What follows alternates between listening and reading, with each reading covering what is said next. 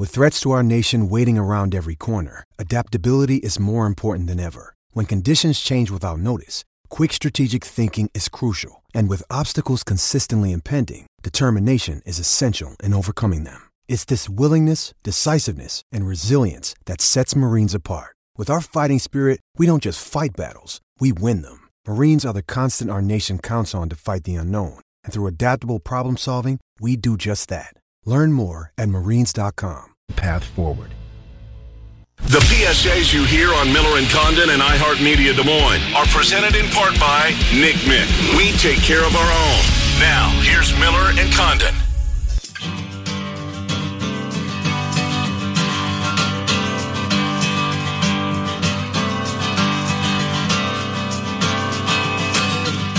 All right, hour number 2. Welcome back. 5 minutes after the hour of 11, it's Des Moines Sports Station, 1460 KXNO, 106.3 on the FM dial. Talk some college football. Pete Futek college football news coming up here at the bottom of the hour. Just this one little nugget I just came across from Trey Wingo's Twitter feed. Ready for this? Yeah. He called this a fun fact. Adam Vinatieri's great-great-grandfather was General George Custer's bandmaster. Before the Battle of Little Bighorn in 1876, Custer told him the band would not engage in the battle, where no U.S. soldier survived. Had the band gone to battle, no Adam Vinatieri. Whoa! How about that? That's I mean, Jesus. one of those rabbit holes you can go down in. Yeah, absolutely, right? Hall of Famer? Yes. Without a doubt. Yes. Couldn't agree with you more. There's not a lot of kickers in there. Morton Anderson, the last one, I think. Is that what it is? George Blanda? George Blanda's in, yep, for sure. Is Sebastian Janikowski? No. He'll get votes just because of the longevity of his career. But longevity does not equal Hall of Fame. I'm not saying he's a Hall of Famer. I'm just saying that he's... Were you ever confident in that guy making a big kick? I never was. No. Yeah. That's a good point. He certainly made some. Mm-hmm. An incredible leg, right? Let's get Tommy Birch in here. Tommy joins us. Hello, Speaking of powerful legs. Hello, Birchie. How are you? I'm doing good. Man, I love a good kicker. Randy Peterson would tell you that. I love covering the special teams guys when I was on the Iowa State beat. You said a great kicker? You didn't see many of those. No, I mean, any kicker. Okay, there you go. Worries, man. Yeah. No, I'm a shaggy guy. He's a good dude. Mm-hmm. Some of the big kicks. Yelk, did he make the kick? Was it good or not against Alabama? It was good. I think it was, but unfortunately our vote didn't count. Tommy Birch, just real quick, Tommy, before we get into baseball, I saw you tweet this. Rob Borsellino lost his life, his battle 15 years ago today. You know, he was a lightning rod, but people read him, right? And what the register and what the city would have been had he not been stricken with the disease, and it took him far too young. But I thought he was great for the Des Moines Register. And do you remember, you didn't work with him, did you, Tommy? No, I didn't work with him, but, being a Des Moines kid and growing up reading the Register, he was one of the guys I read. And, yep. The Register, man, it would have been 10, 15 years ago, something like that, came out with a collection of some of his best columns, and I still have a copy of that, and it's great to flip through and read some of those old things. So he was great. He was the man, and yep.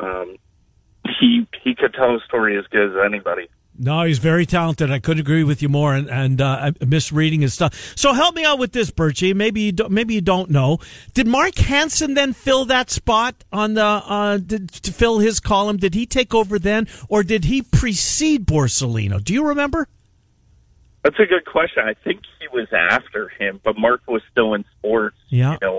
During that time for a period, and then Mark came back and did sports. So, wow, that's.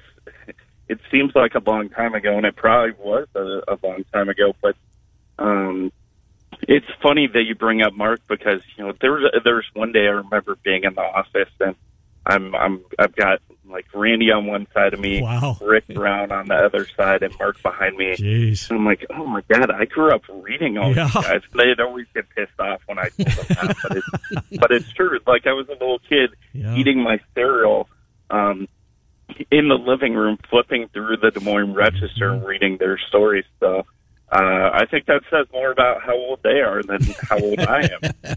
No, that's good stuff. And having those three, that wisdom, I know that they take a lot of, well, Petey takes a lot of shots, a lot of arrows. Well, if you're in the business, that's what comes with it, I guess. But three big names, no doubt. So, Birchie, let's talk a little baseball, shall we? And we thought Byron Buxton was going to make his way, and I saw you tweet that. It's obviously there's never a given that it's going to happen, but there was some talk that he was going to rehab, and lo and behold, St. Paul happens to be in town, and connecting the dots, thought that there was a chance that Byron Buxton might be in the opposing dugout this week, at least for a game or two. Not going to happen, as Trent will tell you.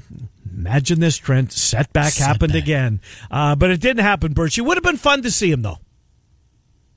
Yeah, it would have been perfect timing, given not only that St. Paul was coming to town, but man, Buxton is having the best career year of his entire career. This was the player that Minnesota Twins fans have been waiting to see for a long, long time, and no surprise they got hurt. I think any of us that followed the Twins kind of knew, like, okay, at some point that's going to happen. Right. And then really no surprise they got a setback during this road to recovery. So I think it's all kind of a fitting journey for Byron Buxton. Pretty much sums up his career where, man, he is tremendously talented, but always seems to be hurt too. So you've gone through now about a month of this minor league season. When you make your way down to Principal Park, these new teams that are involved, St. Paul, I think maybe the most prominent of them. Twins fans get a chance to see them. I've already taken a peek at the schedule, seeing when they're coming back again, and getting down to Principal Park for that one. As you look at it, it's just a month here, but kind of the new way of AAA baseball. Do you think this is a good thing overall for the Iowa Cubs? To me, it's really fascinating to see how it's all playing out because, to me, the most interesting thing is seeing like this 6-game minor league schedule where you're having 6-game series during the season, and you're not only playing the same team 6 times in a row, but you're getting the same umpiring crew during that time. Right. So you have tensions building up between the two teams, and you have tensions building up between the umpires where we've already seen Marty Peavy ejected, I think, 3 or 4 times. Now, granted, Marty Peavy is the all-time franchise leader in ejection, so it's not really a shock. But we've already seen a couple of heated moments between teams like Iowa and Omaha, who are going to play each other like 30 more times still. So my understanding is this is something we're not going to see moving forward. This more of like a COVID-type year. Return to baseball kind of thing, but the 6-game series has been really fascinating for those aspects, and for the fact too that if you're the guy pitching in the opening series, you're going to see the same team twice. You're going to pitch twice in that series against the same team. So there's a developmental dynamic to the whole thing too that makes it interesting. And to me, it's been really fun watching AAA baseball this year, where there's been so much talk around Big League Baseball about the idea that pitching is just dominating baseball, and it is, but at the AAA level, you're not seeing it because I think, one, you just don't have the scouting reports against hitters that you do at the Big League level, and 2, you aren't seeing the shifting that's done at the Big League level to the extremes at the minor league level. So it's kind of opening things up, too, and there is some more small ball approach to it as well. Tommy, one of the guys I believe you saw briefly here, Tommy Nance, who's made his way up to the show. He looks really good in Chicago. Did you see him this year, or when was he here, Tommy? Yeah, he was here for a little bit. He's got a really fascinating story where he was pitching indie ball at one point, and kind of the thought is he got into the Cubs pitching lab, tweaked some things, and really took off. I mean, he has gone up there and just flat out dominated. Yeah. And it's funny, a couple of days before he got called up, I talked to the Iowa Cubs pitching coach, Ron Malone, who had pitched in the big leagues for nearly 2 decades. And he had joked with me that people around the Cubs were probably going to have to get Botox from raising their eyebrows so much from watching Tommy Nance pitch so well. And I don't think it's been a complete shock, but you look at his journey, and it's definitely been a surprise to see him really take off right now. So want to go this direction with you, Birchie. Sunday, July 11th through the 13th, that will be the MLB amateur draft. Brody Brecht, saw him on Monday night pitch for Ankeny. We know he's a future Iowa Hawkeye wide receiver, unless there's something big that comes his way come that draft. I just wonder, a young man that has not dedicated himself to baseball, throws in the mid-90s, is 6'4", needs some mechanical work, but when you start with that kind of starting point, you got a heck of a prospect. What have you heard as it pertains to where he's going to be drafted, and is there a chance that he'd take the money and start minor league baseball as opposed to making his way to Iowa City? I say this with a preference. I haven't talked to Brody in a while outside of some short conversations, but people in the scouting community that I've talked to that watched him, evaluated him, and spoken to him seem to think that, yes, he is a very talented player. He's very intriguing, definitely being a two-sport star, but their impression is the money is not going to be there to draft him and to sign him, and that he seems to be fully committed to the idea of living out his dream, playing football and baseball for the University of Iowa. And as we know, when it comes to high school baseball prospects, unless you feel like you've got a good chance at signing a guy, they aren't going to draft him. That's why we see a lot of these guys like the Matt McCrees, the A.J. Pucks, those guys, when they're in high school, they're certainly talented enough to go in the first 5 rounds of the draft, but end up slipping and falling later because teams know they just don't have a realistic shot at signing him. And I think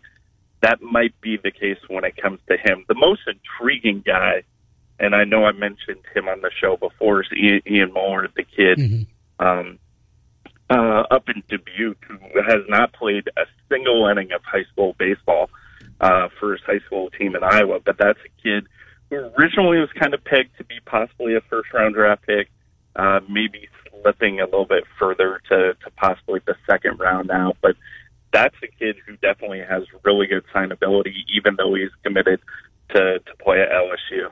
So if Brecht did say, let it be known that, he's willing to sign and to begin his minor league career, what round would he be, Tommy? Have you talked to scouts that, if the circumstances were different, if he would give up the opportunity to play football and baseball at the University of Iowa, what kind of round would he go in? Any idea? Yeah, kind of the impression I've gotten is maybe the 4th or 5th round. It obviously takes the right team, but some of the evaluators I've talked to have really not put in that much time into really dissecting him too much because they just believe he is not that signable. Now, maybe that has changed, but he's definitely caught the attention of people where they're fascinated by, like what Trent said. He's a kid that throws hard. He's a kid that's still in high school. He's got tremendously amount of athleticism, and that's what really appealed to scouts when it came to Carter Baumler of Dowling. He was a kid that threw hard and had a lot of athleticism, and the teams thought that, okay, we can sign him, we can develop him, and if you've got the athleticism, man, there's going to be more to that fastball down the road. And I think that's what they look at when it comes to Brecht. So you mentioned Puck a little bit earlier. I saw his little brother's going to Florida International. You look around baseball. I did Johnston last night. They got a couple of D1 kids. Gabe Swanson's on his way to Nebraska. A couple of kids from the state going to Kentucky, and on and on and on. LSU for Moeller. Why is it baseball? We see D1 athletes in football and basketball and the other sports, but it feels like baseball is a different level. Why is that, Birchie? Yeah, I don't know. I mean, maybe the idea that, hey, we've got Perfect Game centered here in Cedar Rapids, Iowa, which provides a ton of coaching, a ton of exposure, and a ton of opportunities. To me, the craziest thing isn't even Iowa. It's kind of that Cedar Rapids area where you talk about Mitch Keller and A.J. Puck being in the same draft class and same high school class. I believe maybe they were 1 year off from each other, but then you got a boatload of guys from that area too, not to mention Ryan Sweeney as well. So the state of Iowa has done really well, but especially that Cedar Rapids area. And even now, one of the names you had mentioned that is going to be intriguing, I think, when it comes to the draft is Tommy Speck, who I believe now, Trent, and you may have to correct me, but I believe is committed to Kentucky. And then The other kid that I forgot to mention too is Jackson Wentworth from Waukee, who some of the scouts that I've talked to have said he has really picked up a lot of steam over the last couple of weeks and really improved his draft stock because of stuff like Perfect Game here in Iowa, the pre-draft showcase, and stuff like that. Interesting. Alex Mills was here. Is he still here? And what's the prognosis for him getting back to the big club? Yeah, he's still here. My understanding is he's going to get at least one more start, probably more than that, where he was really roughed up in that first outing, and probably the biggest concern is that they couldn't really stretch him out. He only went pitched into the second inning, which you really want him to go 3-4 innings in a rehab start. So until he can really go that way, I don't think we're going to really be looking at the next step for him. But it's crazy when you look at that Cubs roster and the injuries that are mounting up. Like you could field a pretty decent team just based off all the guys that are on the injured list for the Chicago Cubs. Sustainability, we're talking about the offense earlier today, Tommy, and just how good the Chicago Cubs team has been. Do you think this is something that can last, or is it a good month? Good month, they're hitting the ball, but overall this is not a team that we're going to see towards the top of baseball with the sticks? Yeah, I don't think so. History kind of dictates, it kind of tells us that's probably not. We've seen this over the last couple of years where the Cubs offense has spurts where they do really, really well. But it doesn't last through the entire season outside of that, World Series winning season. And even that season had some moments where they really struggled. So, to me, kind of the turning point in this season has been now that Matt Duffy is hurt, where he's the one guy in that lineup that's different from Bryant, Baez, Rizzo. He's going to put together some really good at-bats, put the ball in play, is not going to be a home run hitter, just really adds a different dynamic to that lineup. And I've said this for a long time. When it comes to the Chicago Cubs, man, if you figure out one of those guys, you're going to figure out a big bulk of the lineup because, Rizzo, Contreras, Baez, Bryant, they're all the same hitter. They have the same approach, and that's why, you see that lineup.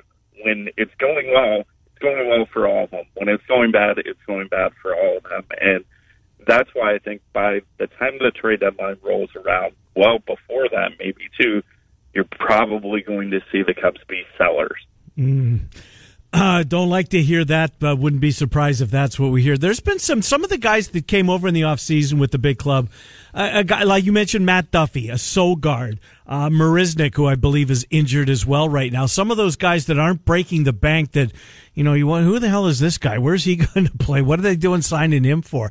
They've made some big impacts, Tommy. It's not always those, those big names that you just talked about. It's an entire roster, and you need those kind of guys to contribute. And guys like Duffy and Sogard, Marisnik certainly have.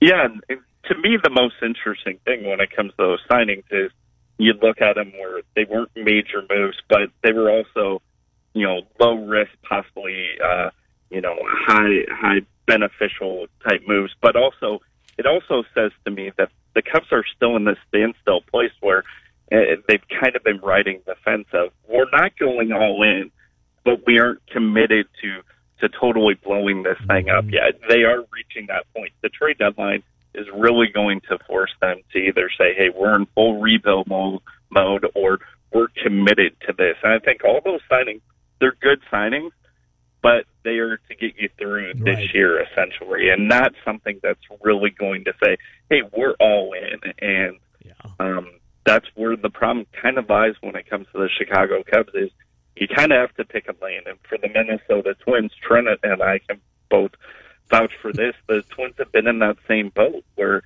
they can't pick a lane. They don't want to go one way or another. And now they're in the situation that they're in now. Well, it'd be good for one of those two, quote, local teams. Max Scherzer, if the Natties continue to play non-playoff like baseball, apparently he's going to be on the block as he's going to be a free agent. Wouldn't that be something, the top of the Twins rotation, or the Cubs find a way? And I don't think they do. I don't think that they are. one team I would watch for when it comes to him and talking to a lot of scouts I see around the park is it sounds like the Blue Jays are Hello. A possible interest for Max Scherzer. So keep an eye on that one. Okay. In. Huh? Yeah, absolutely in. Tommy, great stuff. Great to talk to you, Tommy, as always. We enjoy your work. We enjoy having you on. We'll talk to you in a couple of weeks. Thanks, Birchie. Thanks for having me. Yep, good to talk to you. Tommy Birch, Des Moines Register. Good stuff out of Tommy Birch. Max Scherzer to the Blue Jays? You like that one over there. I like that one. That division's so tough, with the exception of the Orioles. I'd rather see him in a Cardinals uniform. Well, that makes sense, right? It's a hometown team. That's the team he grew up rooting for. Cardinals are going to be there throughout the summer months. Mm-hmm. They always are, seemingly. Better for business. It's good. Blue Jays don't exactly move the needle here. That's a great point. That's a good point. But for selfishly, yeah, I'll take it. All right, what kind of home run have you got for us, Trent Condon? Oh, we got one queued up from last night. Here's Anderson at the plate, drives one. That one is back, way back, left center field. It's gone, a home run. Pierce Anderson, the sophomore, with the pop. It's 5-0 Johnston.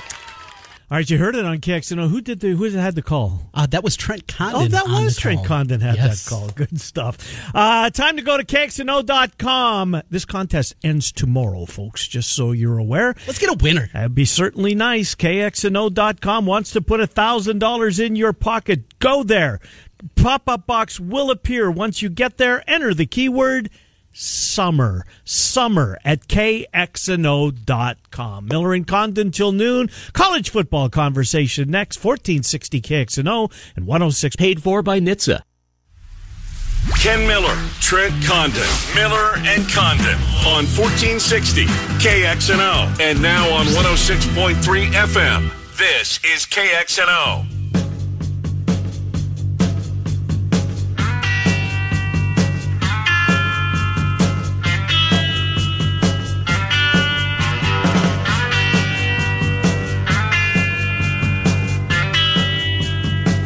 Miller and Condon, welcome back. Just past 11:30 on a Thursday. It's Des Moines Sports Station, 1460 KXNO, 106.3 on the FM dial. As promised, we are going to get to college football, and here we are. We are still waiting on pins and needles for that announcement that we think is going to happen today, that we will get kickoff times for the first 3 weeks of the season. Pete Futek, collegefootballnews.com. Maybe Pete can help us out. Pete, Trenton, Ken, and Des Moines, thank you for coming on. Had you heard that, Pete, that there would be a boatload of kickoff times announced today by the four-letter network? Are you expecting to hear that today? I don't care. Okay. They're going to be on that Saturday. They'll be either at noon Central Time, 11 Central Time, or in the afternoon or the evening. It's just going to be college football. When they're on, I will be happy to watch whatever they have in front of my TV. Listen, we're with you. We just like killing segments at this time of year, and that would be. I'm sorry. Yes, I could not be more fired up to know whether or not who's playing early, who's playing late. We know how. But to your point, though, it does matter.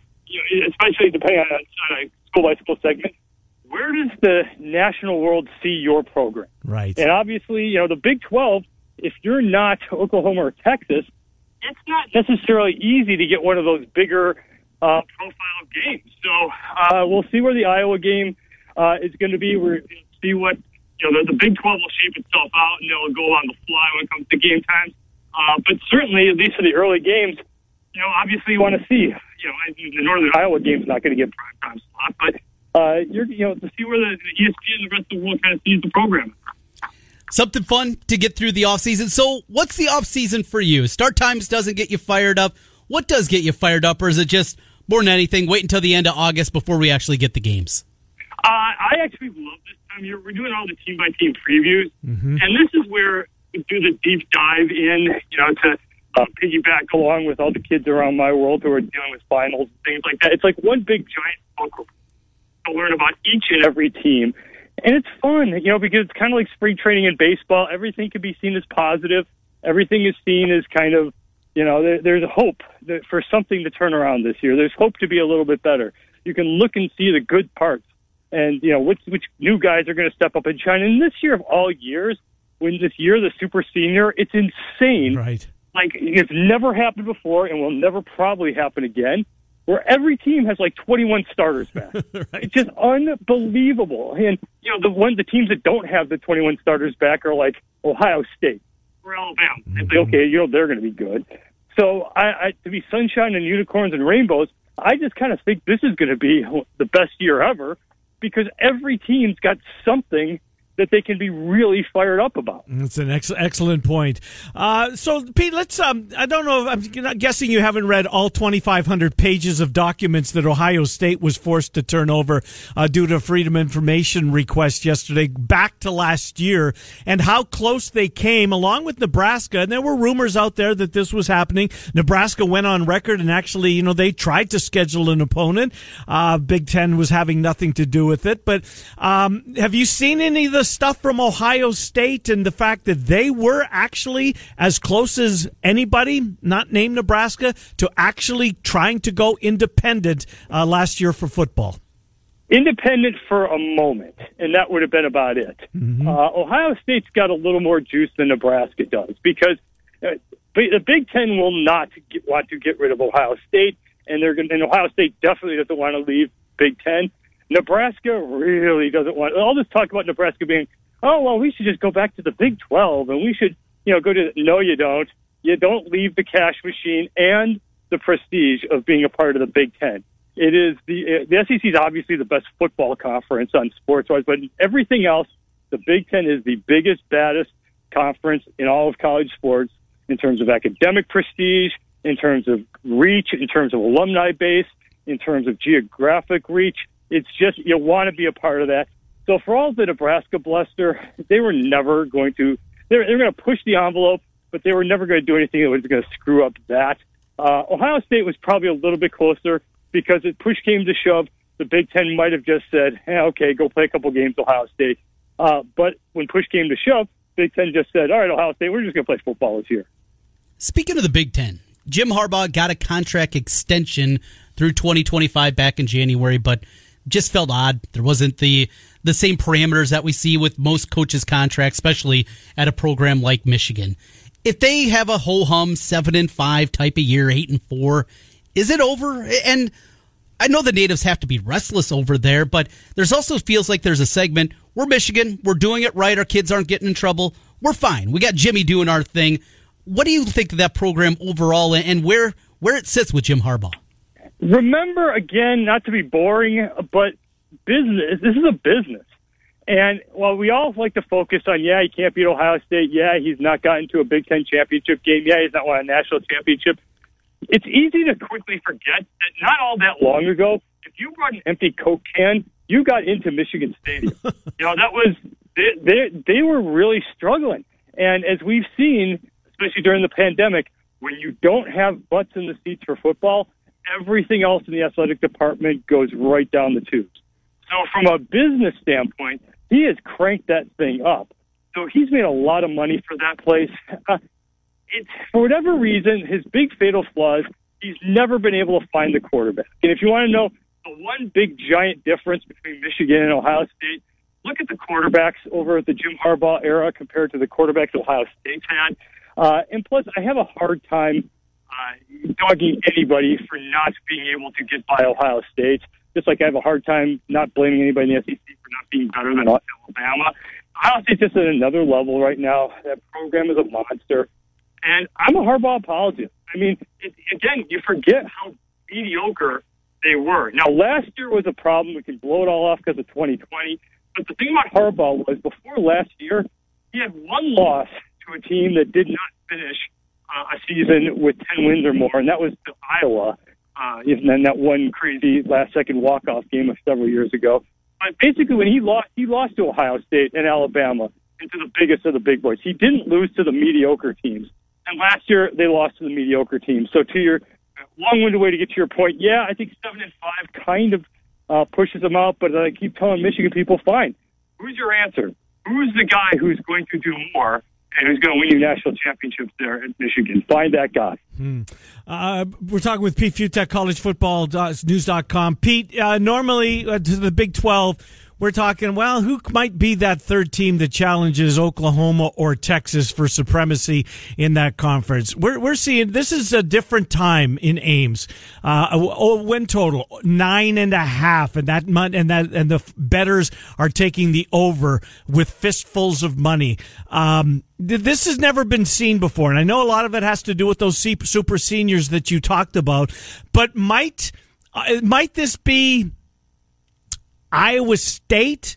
Instead of we're trying to find that third team, we knock out Texas, and well, it's not Iowa State or Oklahoma this year. Do you see it that way, or are we too close to it?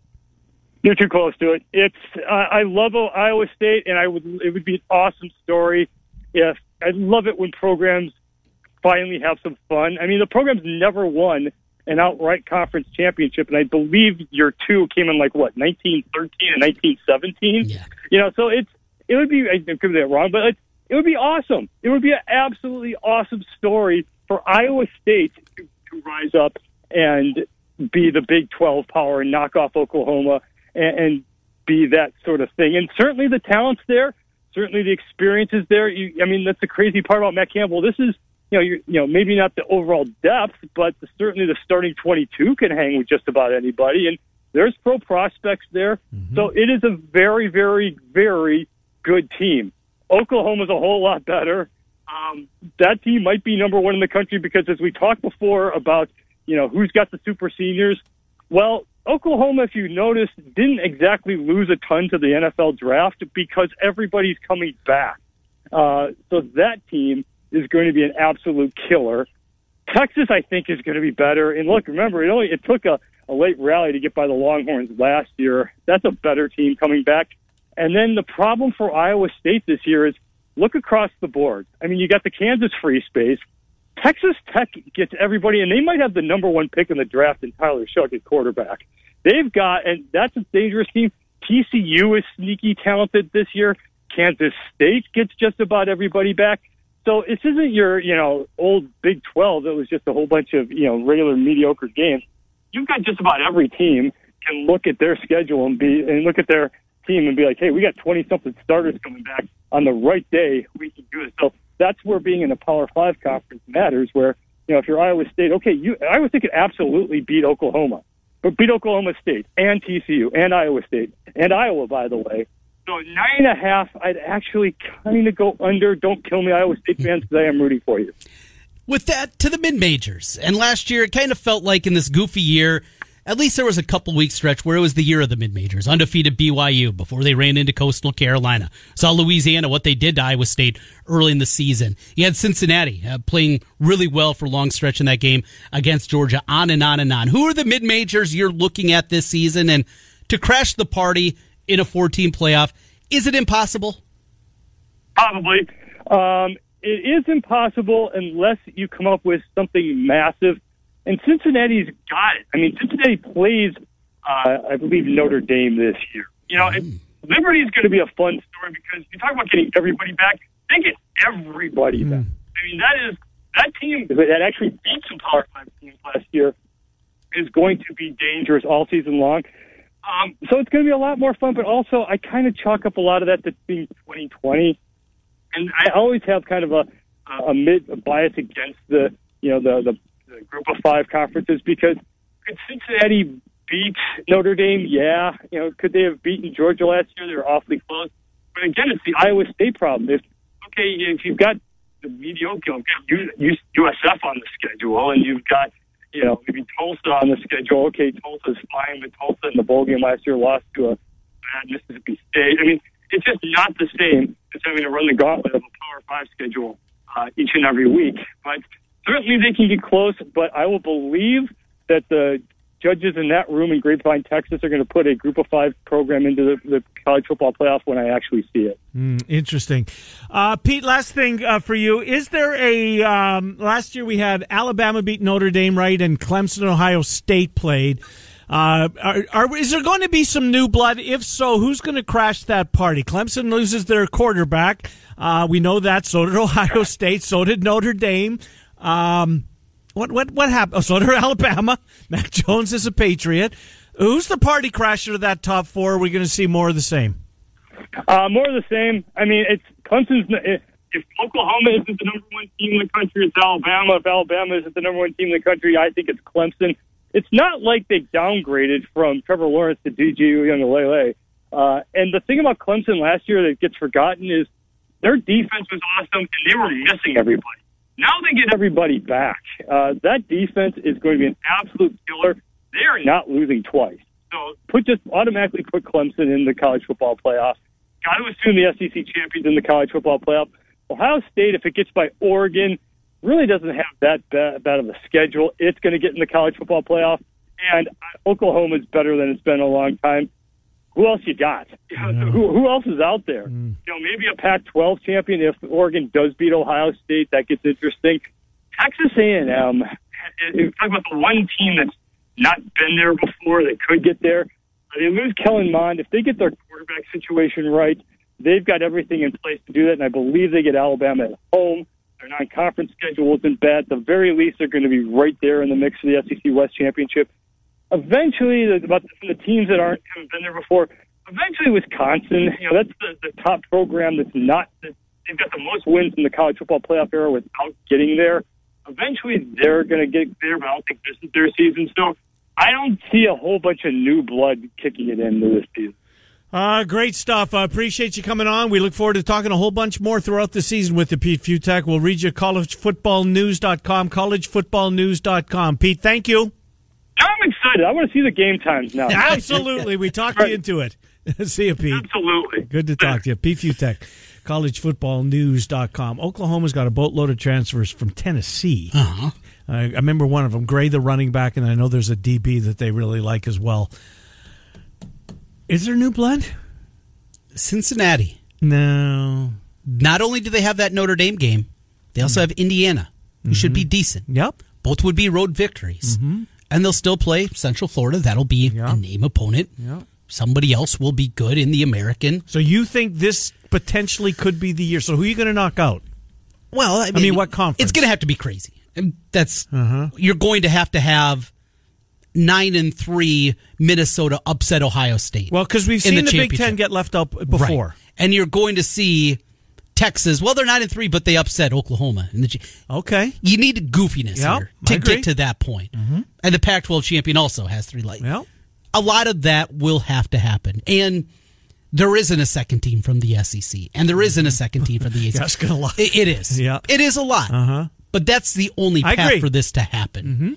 And Cincinnati will be, at minimum, preseason top 15. Probably played a hell of a bowl game. Top 12, I think, in the AP poll that'll come out. And it shouldn't matter, but that will matter. And then you get to week 3, and you go to Bloomington, and you beat Indiana. And then after a bye week, you go to Notre Dame. And if you win that one, all of a sudden that team is 4-0, has wins against a Big Ten team and Notre Dame, and they started at 12. They're probably at that point up to 6, 7, right in that range. Let me ask you this. If they are in contention, can I talk you into watching my favorite television show on Tuesday nights? No, that thing sucks. You still don't want to watch it, huh? I got too many other things going on. Right. I can't sit there and watch guys that... It's a television show that doesn't matter. It doesn't matter in the least. All that matters is the last one. I'm entertained by it. I know you are. I'm entertained. And that's good for you. And you watch banter. it for both of us. That's true. We will come back. Trent's got some plays of the day. Yesterday, did you push? Another winning day. 2-1. The only loss is one that I was happy about as I had Vegas yesterday. Oh, you did over the Wild. Yeah. Boy, Game 7 tomorrow. Got a feeling that might make the Claxons giveaway, which we will be doing about 24 hours from right now. We'll take our final time out of the program. Trent's plays of the day coming up next on 1460 KXNO and 102.50 for more details.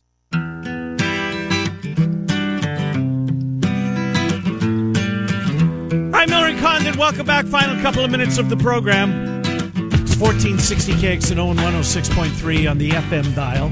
So something's been driving me crazy all day. You can. I'm going to ask the audience. So when we first covered spring training, like in 96 or 97, probably 97, there was a kid from Dowling in the Braves system. All right. And I don't know if he ever made it to the show or not. Catcher, I want to say. Not Matt McCree. Not Matt McCree, because he was never with the Braves, was he? No. I don't think so. He was a Twin. No. He was. Yes, he was. Who would that be? I have no idea. I can't think of anybody. I can't think of names. That was all about the North Iowa Conference back then. I didn't care about the CIML. It was 1990. I'm going to say 1997, 1998, and I don't think maybe he did. I don't remember. It seemed like a good kid. So hit you up on Twitter. Yeah, if you can think of it, just drive me bonkers. Anyways, we were talking about that minor league stuff from earlier. Plays of the day, Trent. Who do you like? I like one in baseball, one in hockey, and one in basketball. Starting with one that I'm not going to touch until later. Okay. I like the Phoenix Suns, and they're getting 7 right now without knowing Chris Paul. Right. If Chris Paul doesn't play, that number's going to shoot up. Yep. And I think I like it even more. Do you? I think they're going to play well.